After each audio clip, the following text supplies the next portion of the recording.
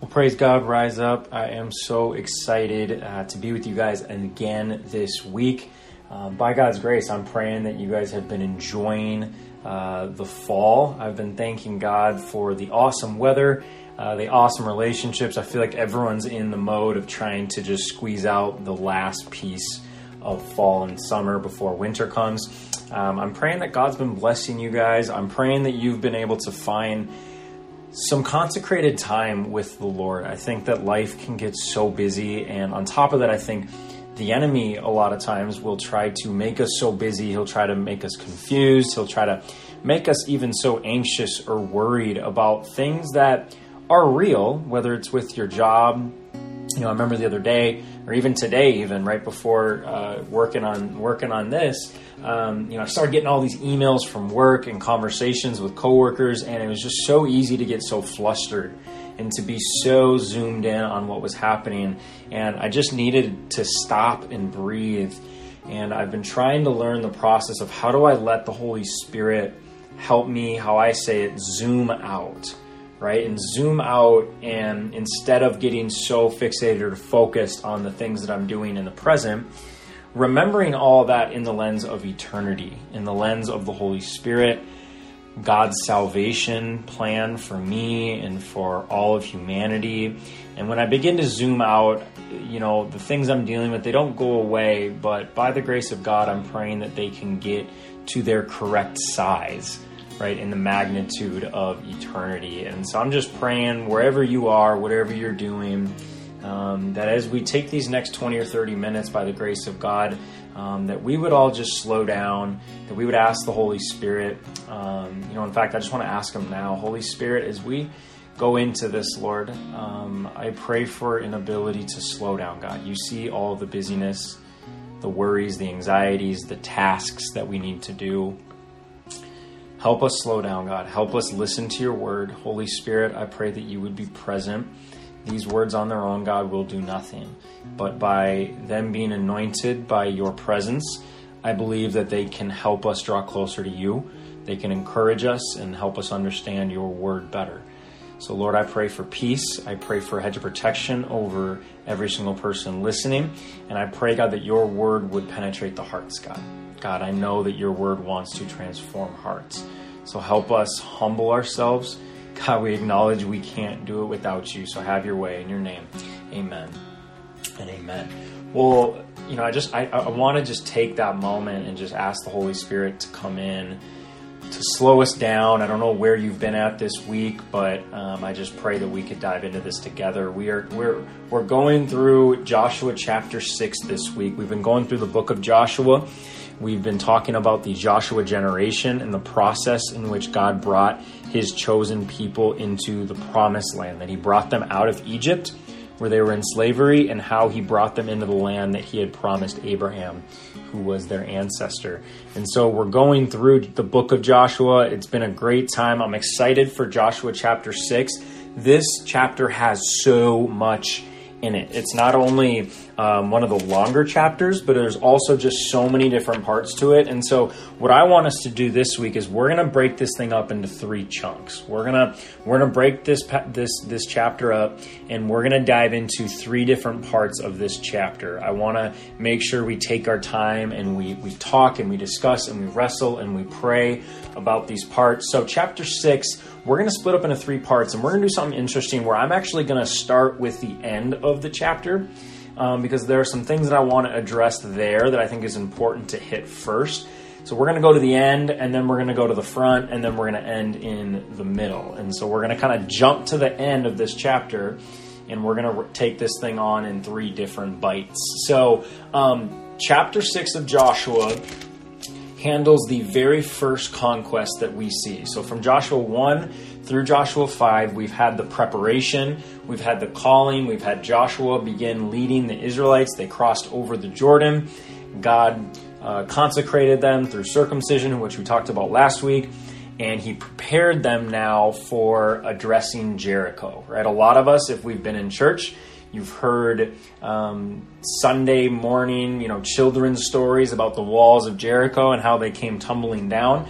And this is chapter 6. Chapter 6 is going to address God's command to conquering Jericho, what happened, what it looked like. And so I want to take this chapter with Jericho in 3 parts. The first one that I want to look at is actually going to be Joshua. Jericho chapter 6. No, it's going to be Joshua chapter 6. And I'm going to look at verses 20 through 27. 20 through 27. So what happens before 20 through 27, just to get us in the correct position to start reading these verses, is God, he instructs the Israelites on how to capture Jericho. They follow his directions, and the walls come tumbling down. And now what we're going to see is we're literally picking up right when the walls are coming down. And we're going to read these 7 verses, and I want to address some things that are really important in this chapter that I pray God will give us grace on. So verse 20, it says, when the trumpet sounded, the army shouted. These are the Israelites. When the trumpet sounded, the army shouted, and at the sound of the trumpet, when the men gave a loud shout, the wall collapsed. So everyone charged straight in, and they took the city. They devoted the city to the Lord and destroyed with the sword every living thing in it, men and women, young and old, cattle, sheep, and donkeys. Joshua said to the 2 men who had been spying out the land, go into the prostitute's house and bring her out and all who belong to her in accordance with your oath to her. Again, they're talking about Rahab, who we read about earlier in the book. So the young men who had done the spying went in and brought out Rahab, her father and her mother, her brothers and sisters, and all who belonged to her. They brought out her entire family and put them in a place outside the camp of Israel. They then burned the whole city and everything in it, but they put the silver and the gold and the articles of bronze and iron into the treasury of the Lord's house. But Joshua spared Rahab the prostitute with her family and all who belonged to her, because she hid the men Joshua had sent as spies to Jericho, and she lives among the Israelites to this day. At that time Joshua pronounced this solemn oath, cursed before the Lord is the one who undertakes to rebuild this city Jericho. At the cost of his firstborn son, he will lay its foundations. At the cost of his youngest, he will set up its gates. So the Lord was with Joshua, and his fame spread throughout the land. Praise God. So this is Joshua chapter 6. We just read the last 8 verses, 20 through 27. We see in the very first verse, we see that all the Israelites, they blew the trumpets, the priests blew their trumpets, the Israelites shouted, and the walls came down. Now again, the reason why they did those things, we can talk about in the next couple weeks, but I want to hit in these last 8 verses something that's really important that I want to wrestle with you, and something that I've been wrestling with. And I think that a lot of Christian circles, a lot of places of studying God's words, we tend to skip over this. We tend to not address this. But as a ministry with Rise Up, and as a spiritual leader, I want to preach the entire gospel. Right? Not only the entire gospel, but I want to preach the entire Bible, right? The entire Word of God that we as Christians acknowledge as being the authority canon, the authority books that we say, yes, these are inspired by God. I think it is so important as a community to read the entire counsel of God, to read the entire Bible, and to wrestle with the things that are not just comfortable or even just the things that are easy for us to understand and ignore the rest. But I want to address all of it. And I think that's so important to be in a relationship with God where we are doing that. I think it's honoring to the Lord. And so this week, what I want to talk about is I want to talk specifically about this process with Jericho, right? Because looking at the story of Jericho, it's easy for us to focus on, how the walls came falling down, and we heard it in Sunday school, and we talk about how we can connect this to our spiritual lives with God tearing down walls in our lives. And, I think all that's true. And I even want to talk about some of that because I believe that the Holy Spirit has called us into this position and this time. And I believe that those are happening in our lives. But I think it's really easy to focus on those things. And with all other believers, it's easy to be like, oh, Jericho, amen. Right? That's awesome. The walls are falling down in my life. We got to shout, you got to pray. I get all that, and all that's awesome. But with that being said, as a spiritual leader, I think that I have a responsibility, and I believe that we as followers of Jesus have a responsibility to wrestle and to acknowledge the process in which God brought about the promise that he made to Abraham. right? Because I see, yes, on one end, God is giving them the promised land, but in this very first kind of head-to-head battle that we see with Jericho, I think that in these last 8 verses, I'm stuck with this tension of God and the Israelites killing these people, right? And a lot of us may have heard this kind of tension, but we kind of just ignore it because we're comfortable with ignoring it and focusing on other verses. But there's this question of saying, how can a good and how can a loving God do this to people, right? You see in verse, in verse 21, it says that they devoted the city to the Lord and they destroyed with the sword every living thing in it, the men and the women, the young and the old, cattle, sheep, and donkeys.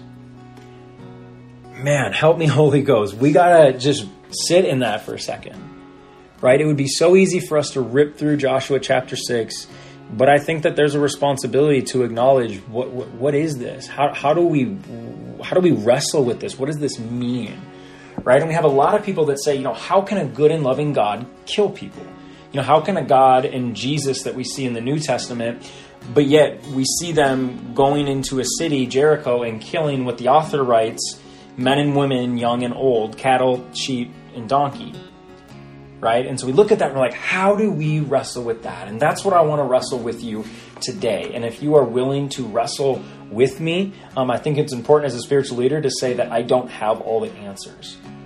Right? That in the reality where I land at the end as a human is saying, God, your ways are not my ways. Your thoughts are not my thoughts. There is only so much that I can intellectually figure out, God, about you and about Scripture. And no matter where I turn to, I'm always going to need to understand that, God, your ways are larger. Your ways are more than what I can understand as a human. And there's a humility in that I think we wrestle with a lot in this culture, because you that are listening to this, if you live in America, I don't care what city you grew up in, I don't care how old you are, it doesn't matter. We've all lived in the same culture, which is an American culture of individualism, which says that what you think is right is the most important thing. And people say things like, well, if that's your truth, that's okay.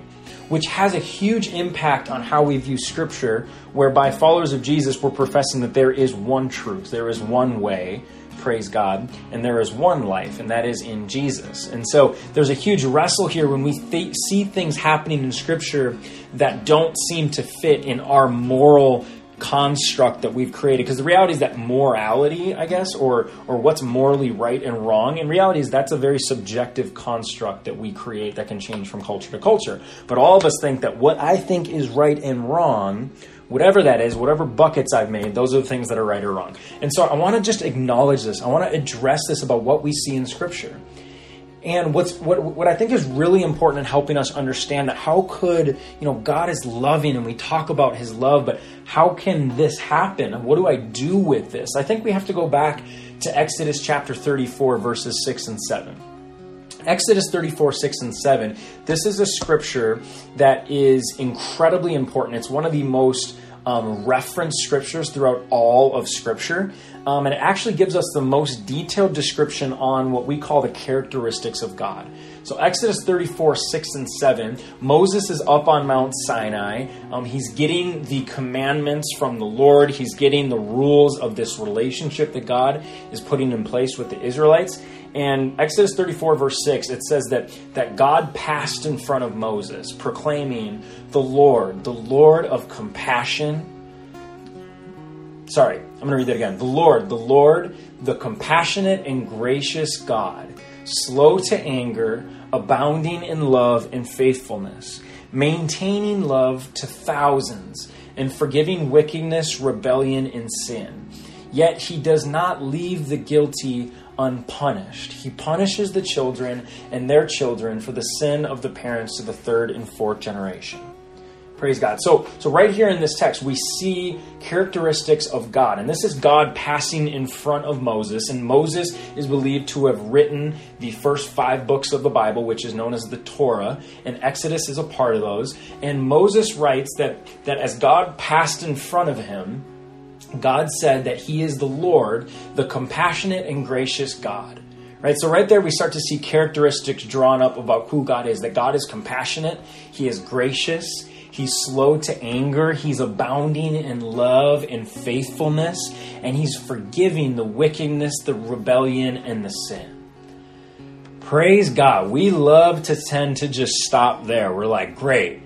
God's compassionate. He's gracious. He's slow to anger. He's abounding in love, faithfulness. He's going to forgive me of my wickedness. We love to focus on those things. And honestly, that makes sense, right? As a human, because those parts of God I love to lean into because those benefit me. Right? Those benefit and say, man, when I mess up, God's going to forgive me, that God's compassionate, right? When I think about someone that had all these things, I would want to be friends with them because I'm like, man, they're compassionate. They're slow to anger. They're abounding in love. They're faithful, right? They're forgiving of rebellion and sin, and all those things are great, but that is not what all of who God is, right? It goes on and it says, yet God does not leave the guilty unpunished.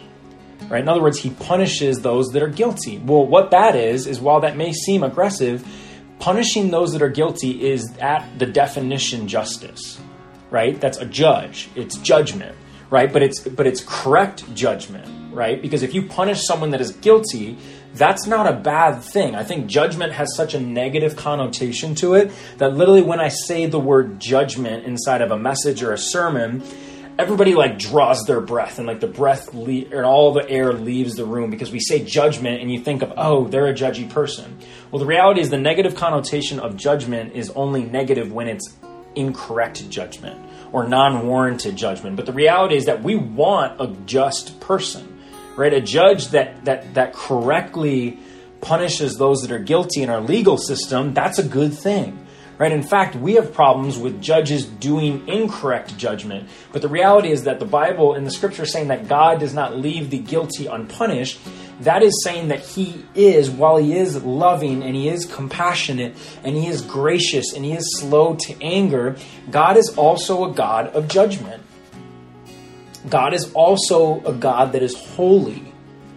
God is also a God that is righteous. And I think it's so easy as believers and people that say, yes, I'm all about God, as long as it's all about love and all about forgiveness and all about grace. And those things are not bad. They're not incorrect. And it's okay to love those things. I love those things about God. But as a believer, praise God, hallelujah, thank you, Holy Ghost, I cannot ignore the other parts of who God is. Right? By me saying that someone is creative, that doesn't limit or does not mean that they're not detailed as well, right? That's just an example, right? That if I say, Sally Joe is really creative. From that statement alone, you cannot say, therefore Sally Joe can't be detailed, right? Those are different attributes, that she can be creative and detailed, or she could be not creative but also detailed. In the same way with the characteristics of God, by saying that God is loving, that does not mean that God cannot be a judge. That does not mean that there can't be judgment. Now again, judgment does not mean incorrect judgment, because the reality, praise God, is that as we see, praise God, through the scriptures, when you look at Genesis, we see Genesis 1 and 2, God made perfect relationship with humans, right? Adam and Eve, Genesis 1 and 2, things were great, right? It was awesome. The garden was great. But then in Genesis chapter 3, we see what we refer to as the fall, which is through deception from the devil, humans disobey God and we rebel against God. Therefore, we break the relationship that we had with God as his creation. And from Genesis 3 all the way to Revelation, praise God, and even today, right now, praise God, October 2020, we are still in the process of God's redemption plan, right? God bringing his creation back to him, right? And God does that through a lot of different mechanisms, right? What we see in the beginning in the Old Testament, in Exodus, and even in Genesis before that, we see that God makes a covenant. God makes an agreement. God makes an agreement with Abraham and all of his descendants, and he says that I'm going to redeem the world through your family, through all your descendants. You are going to be a people that is set aside for me. Right? And so I say all that because, yes, God is loving, but God is also a judge. God is also a God of wrath. And a lot of us are like, wait, I don't agree with that. Well, the reality is that I can't agree with the love of God, but then also say that the fact that he is a judge, and at that a correct and a perfect judge, right? Because a perfect judge punishes those that are guilty. And by the definition of sin, right, that we are guilty and deserving of the wrath of God. Now, that's really hard for our pride. That's really hard for our individualism. And I have had so many people that are like, well, if God's going to judge me, then I can't follow a God like that. Well, the reality is that there's an issue where you don't believe that you are deserving of the wrath of God. And the reality, praise God, help me Holy Ghost, is if you don't believe that you're deserving of the wrath of God, then you don't believe that you needed saving. And so therefore, you didn't need Jesus. And the way that we believe that we get to the Father is through the blood of Jesus. So we cannot acknowledge the work that Jesus has done on the cross if you don't believe that you needed saving in the first place. Otherwise, all that you're using Jesus for is a way for you to feel good about yourself and be like, oh, I love the love. I love the forgiveness. I love the grace. But at any acknowledgement that God has the right as God, and me as a human, I am a human, I'm dirt, right? That he is God, I am human. I don't really have any rights in that. So God can be a God of judgment, and there is a piece of God that is a correct judge.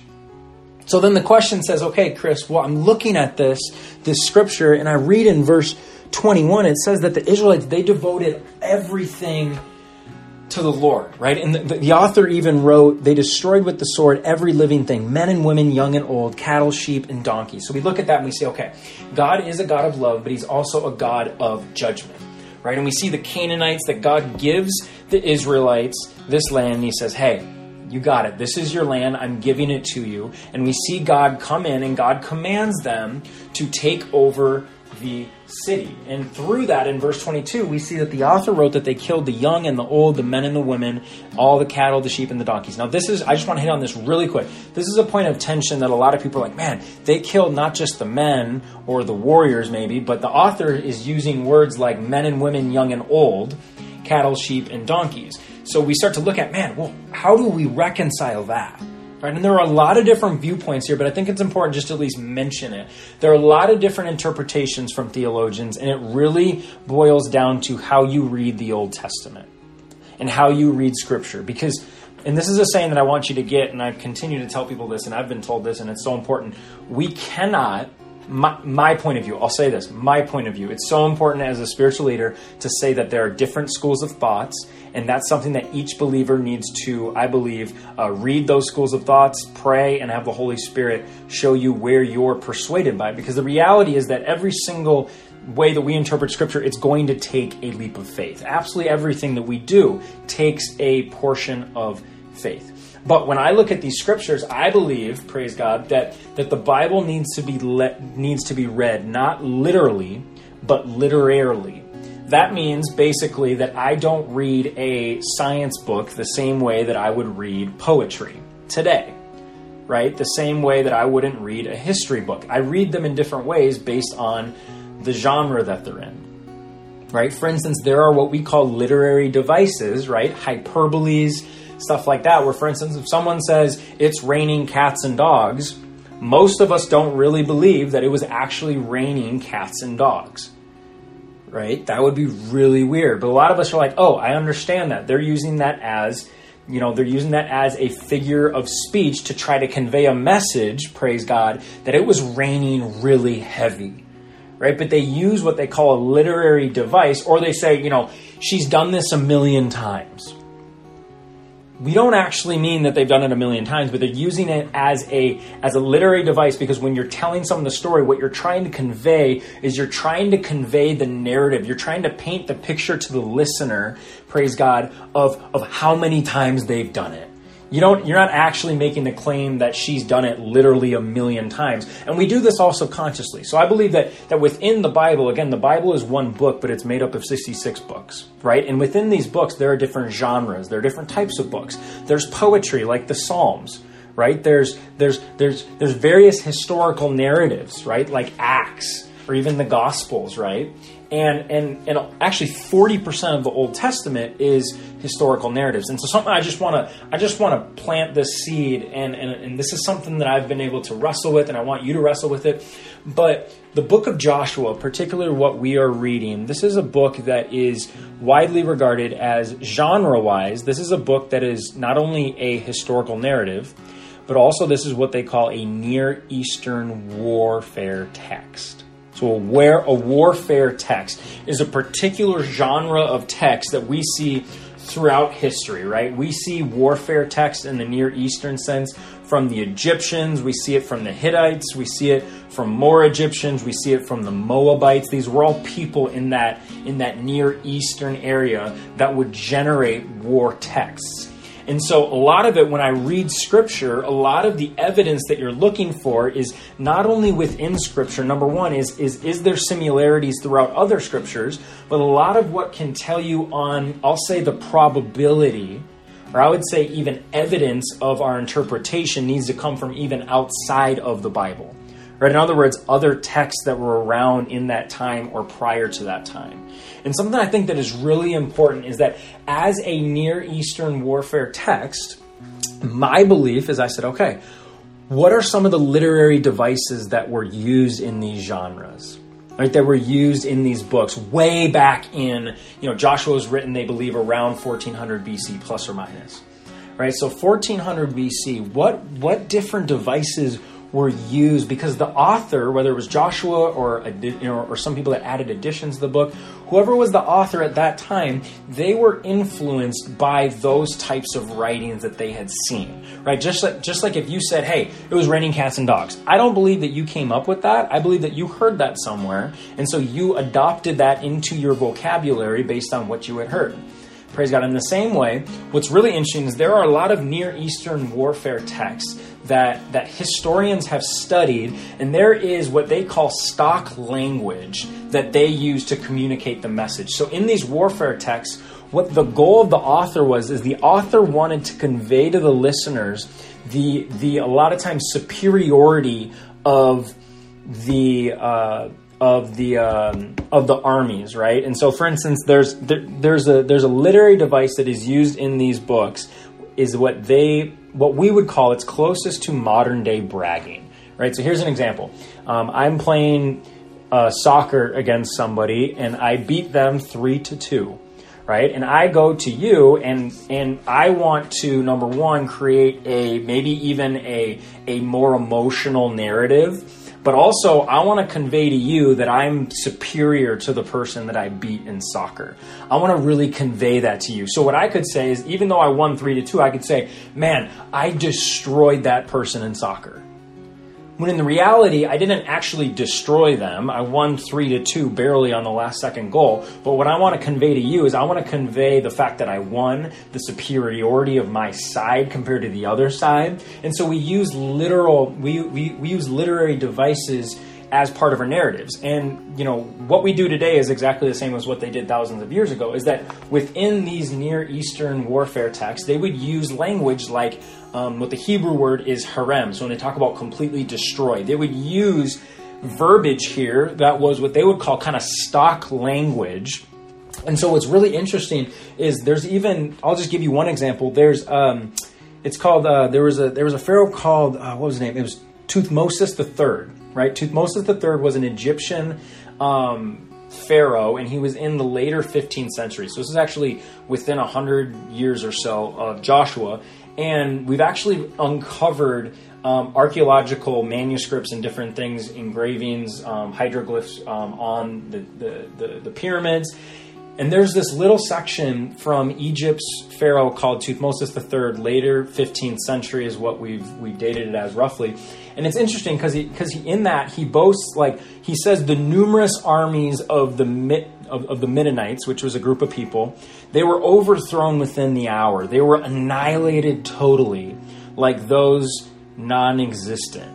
But then what's interesting is, he uses that verbiage, this Egyptian Pharaoh, but then we see evidence 300 years later about 100 years later in the 14th century BC, that the Midianites, that they were actually living, and we have evidence of them living over 100 years later. So in other words, that the Pharaoh wrote, and they had the narrative in the warfare text describe that, that, hey, we utterly destroyed them. But what we see later is that these individuals were still living over 100 years later. And I think that that's just important, because when I look at, there's even stock language that they talk about when they talk about men and women, young and old. We actually see that throughout different manuscripts outside of the Bible in these warfare texts, where they use words like that, trying to convey, similarly, that destroying in a soccer game would convey that they destroyed everyone. And they use words like young and old, men and women.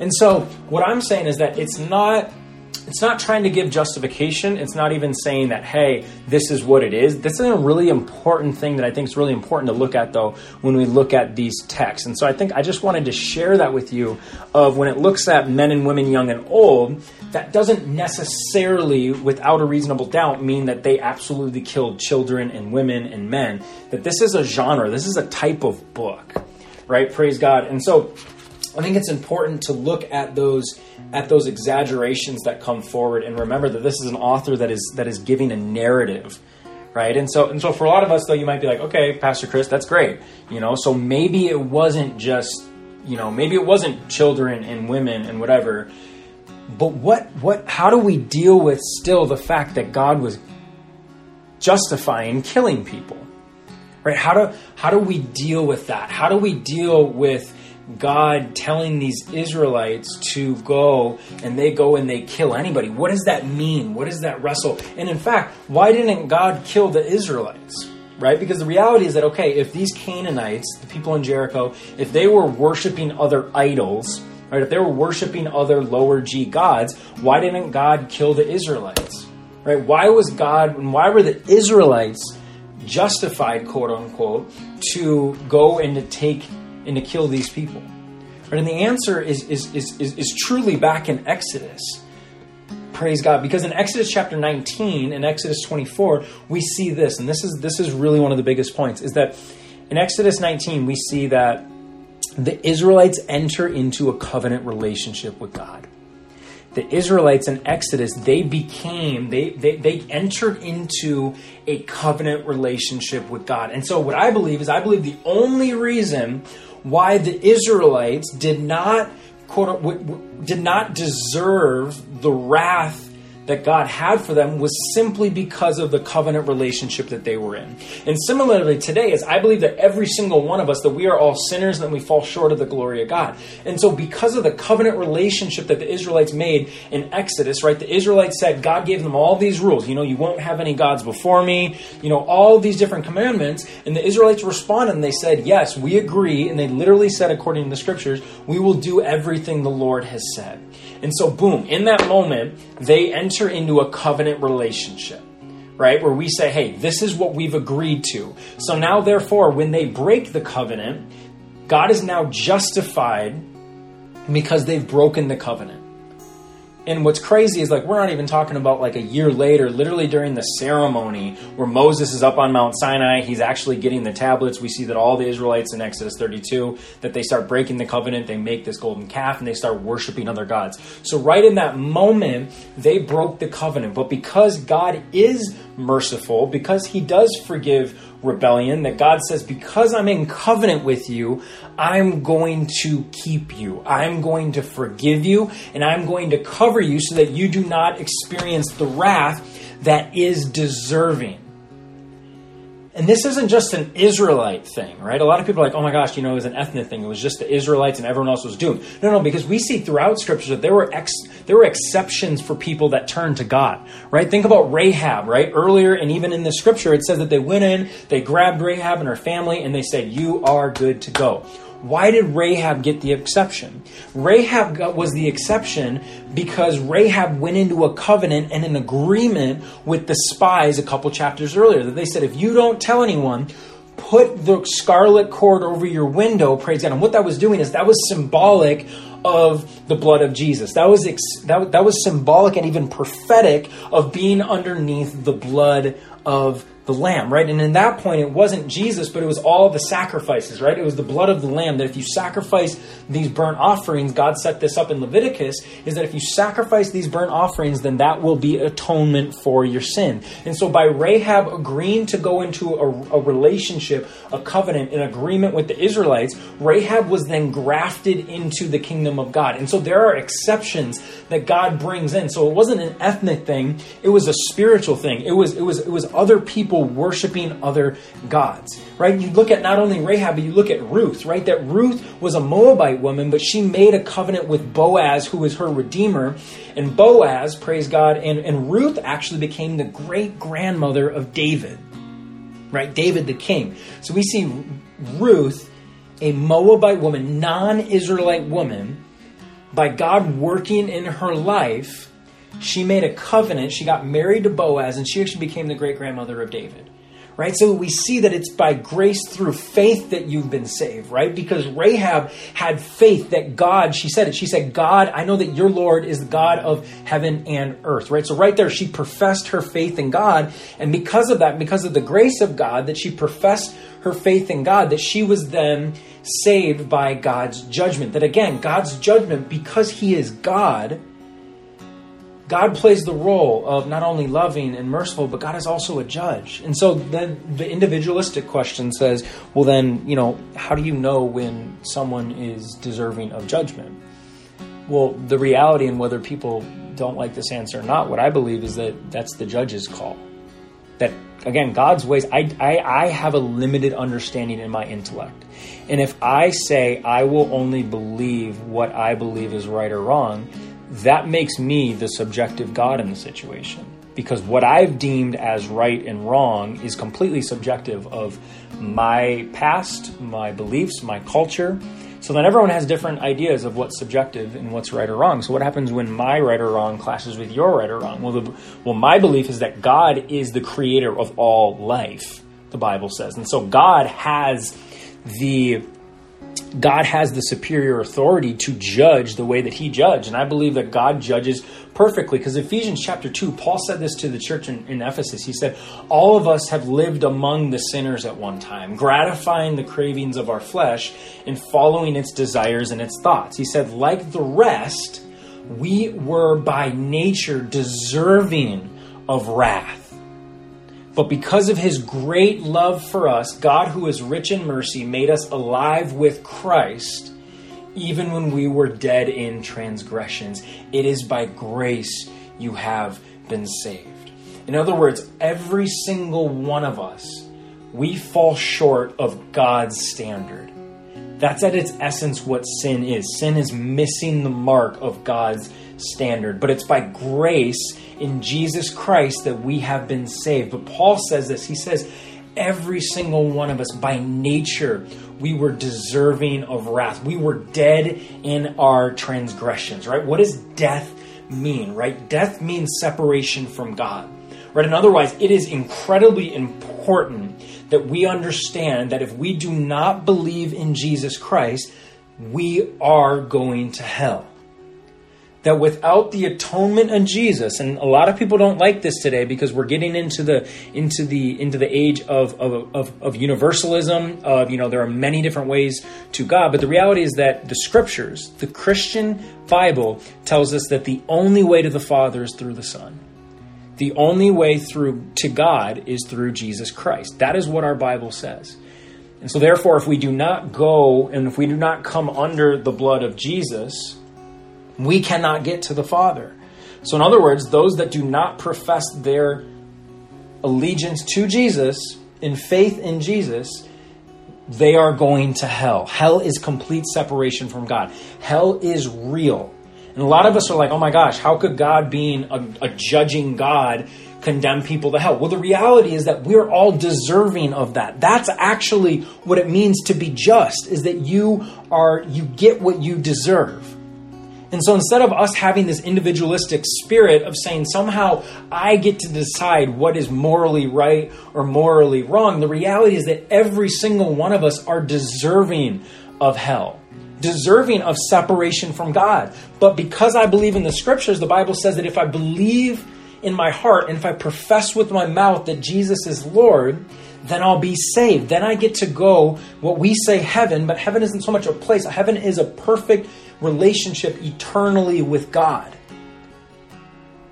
But conversely, there is a hell. There is eternal separation from God. Luke chapter 16, verse 19 through 31, Jesus is very clear here. Jesus is talking about a rich man and a guy named Lazarus, right? He says this. He says, Luke chapter 16, verse 19 through 31, he says, there was a rich man who was dressed in purple and fine linen and lived in luxury every day.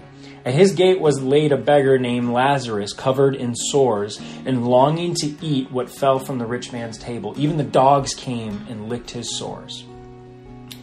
The time came when the beggar died and the angels carried him to Abraham's side. Right? So we see the beggar died. The rich man also died and was buried. In Hades, where he was in torment, he looked up and saw Abraham far away with Lazarus by his side. Right? So right now, Jesus is talking about this, right? So Jesus has painted two individuals. He said there was one man that on the natural, he was clothed in linen, purple cloth, right? Purple cloth was a sign of royalty. So honestly, this looks like the religious elite. That there was this man that had all of the things on this earth. And then there's a man named Lazarus who had sores. He was a beggar. He was poor. And Jesus says that both of them die. And look where he puts both of them. He says that one of them was in Abraham's bosom is what some translations say. But it says that Lazarus was with Abraham. But then he said that the rich man was down in Hades and he was in torment. He looked up, he saw Abraham far away with Lazarus by his side. So he called to him, Father Abraham, have pity on me and send Lazarus to dip the tip of his finger in water and cool my tongue because I am in agony in this fire.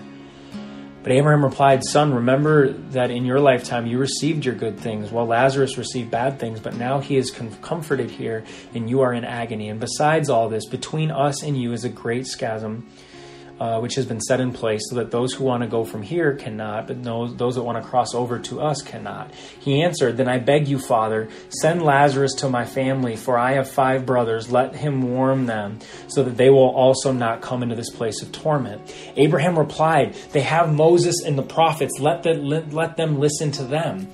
No, Father Abraham, he said, but if someone from the dead goes to them, they will repent. Right, so he's saying, if you just send and someone rises from the grave, then that'll be a sign for them, and they'll say, no, we will repent.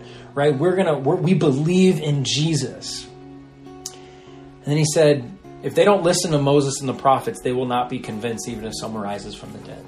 So this is what I want to close with, is that this passage with Jesus right here shows us very clearly that there is a heaven and there is a hell.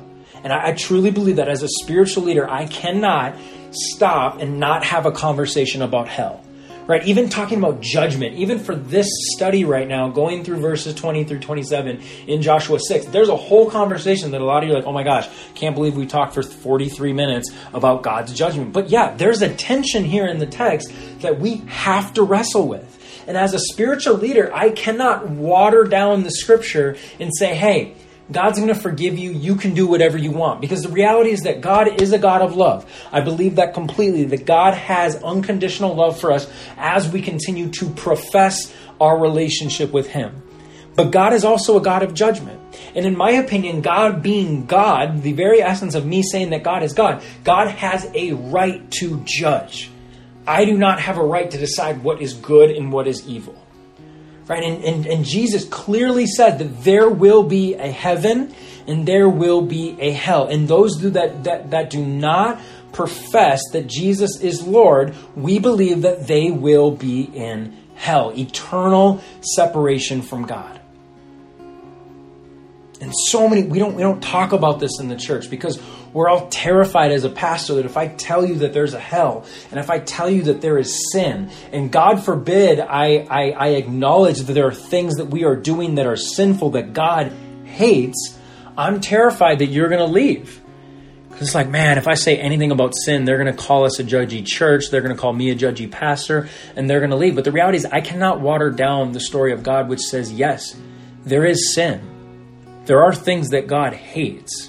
God calls us to be righteous through His Son Jesus, and the scriptures are very clear that if we do not profess Jesus as Lord, then there is a hell that we deserve.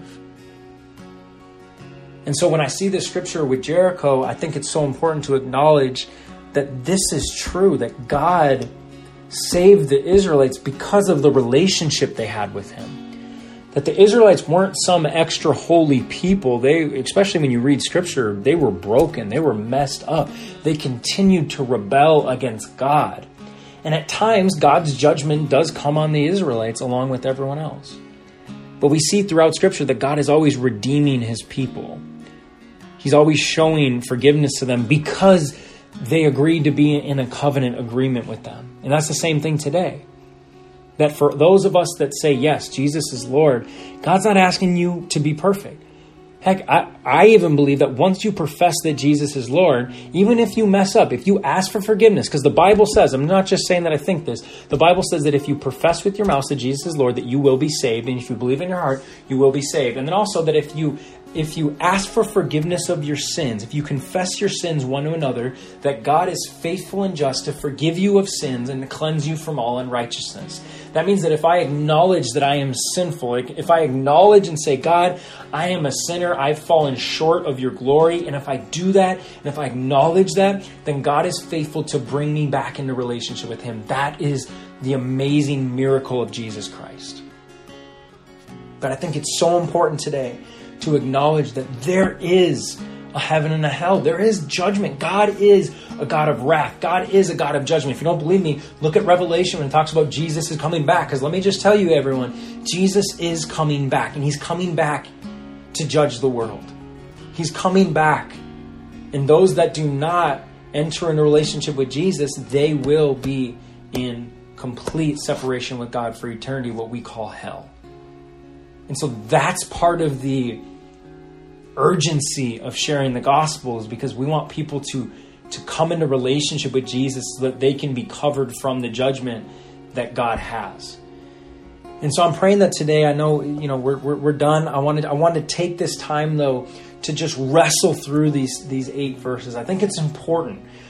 We don't need to have all the answers. Again, I submit to you that even after all of what I look at literary through the scriptures and different texts throughout the Bible, I think it's important to acknowledge is that at the end, God is God and I am a human. I don't know all the answers, but for me, the fact that he is God, I submit in humility that I don't need to know all the answers, that he is God, and I'm going to ask for revelation, but I trust him.